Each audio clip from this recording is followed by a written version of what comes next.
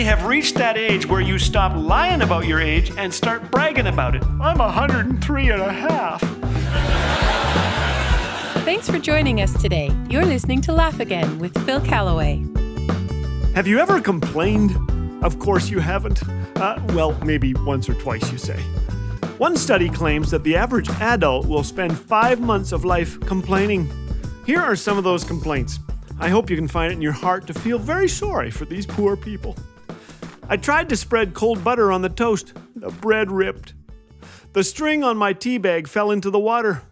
My seedless watermelon has a seed in it. McDonald's only gave me 3 barbecue sauces for my 20 chicken nuggets. I have to ration them. The escalator is broken. I had to use the stairs. I had too much food for lunch and now I'm tired. I want another car, but there isn't enough room in my driveway. My wallet won't close. There's too much money in it.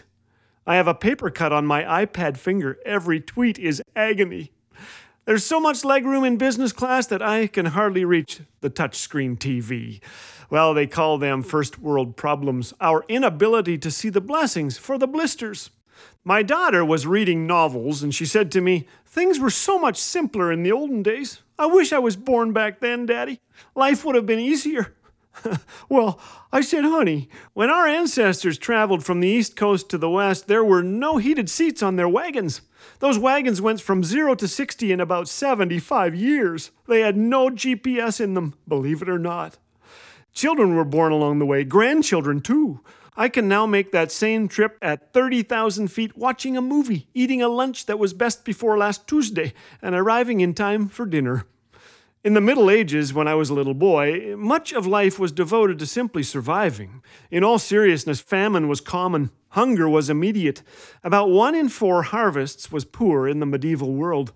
Often crops failed altogether. Then there were plagues and other illnesses that swept away millions.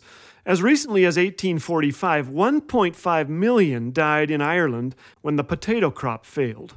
Remember that next time you hear someone long for simpler times when life was easy. Today, we can have hot pizza delivered to our door when we experience early onset hunger pangs. Kings didn't have the entertainment we enjoy, or electricity, or refrigerators, or running water unless someone ran to get it for them. They had wifeys but no Wi-Fi, no power windows in their cars. What could we possibly have done to deserve such conveniences when most of human history was a struggle to survive? And why am I telling you this? Because as I age, I find myself complaining more. It's true, I do. I need to stop. I say things like, "My cookie won't fit in my glass of milk." When I eat my potato chips, I can't hear the TV. I had to retie my left shoe. Now it feels tighter than my right shoe. Every age comes with its challenges, but when we live wishing for what was or longing for what will be, we rob today of its joy. God has given us today. It's full of wonder and possibility. So I'm going to stop and thank God for what He's up to right now.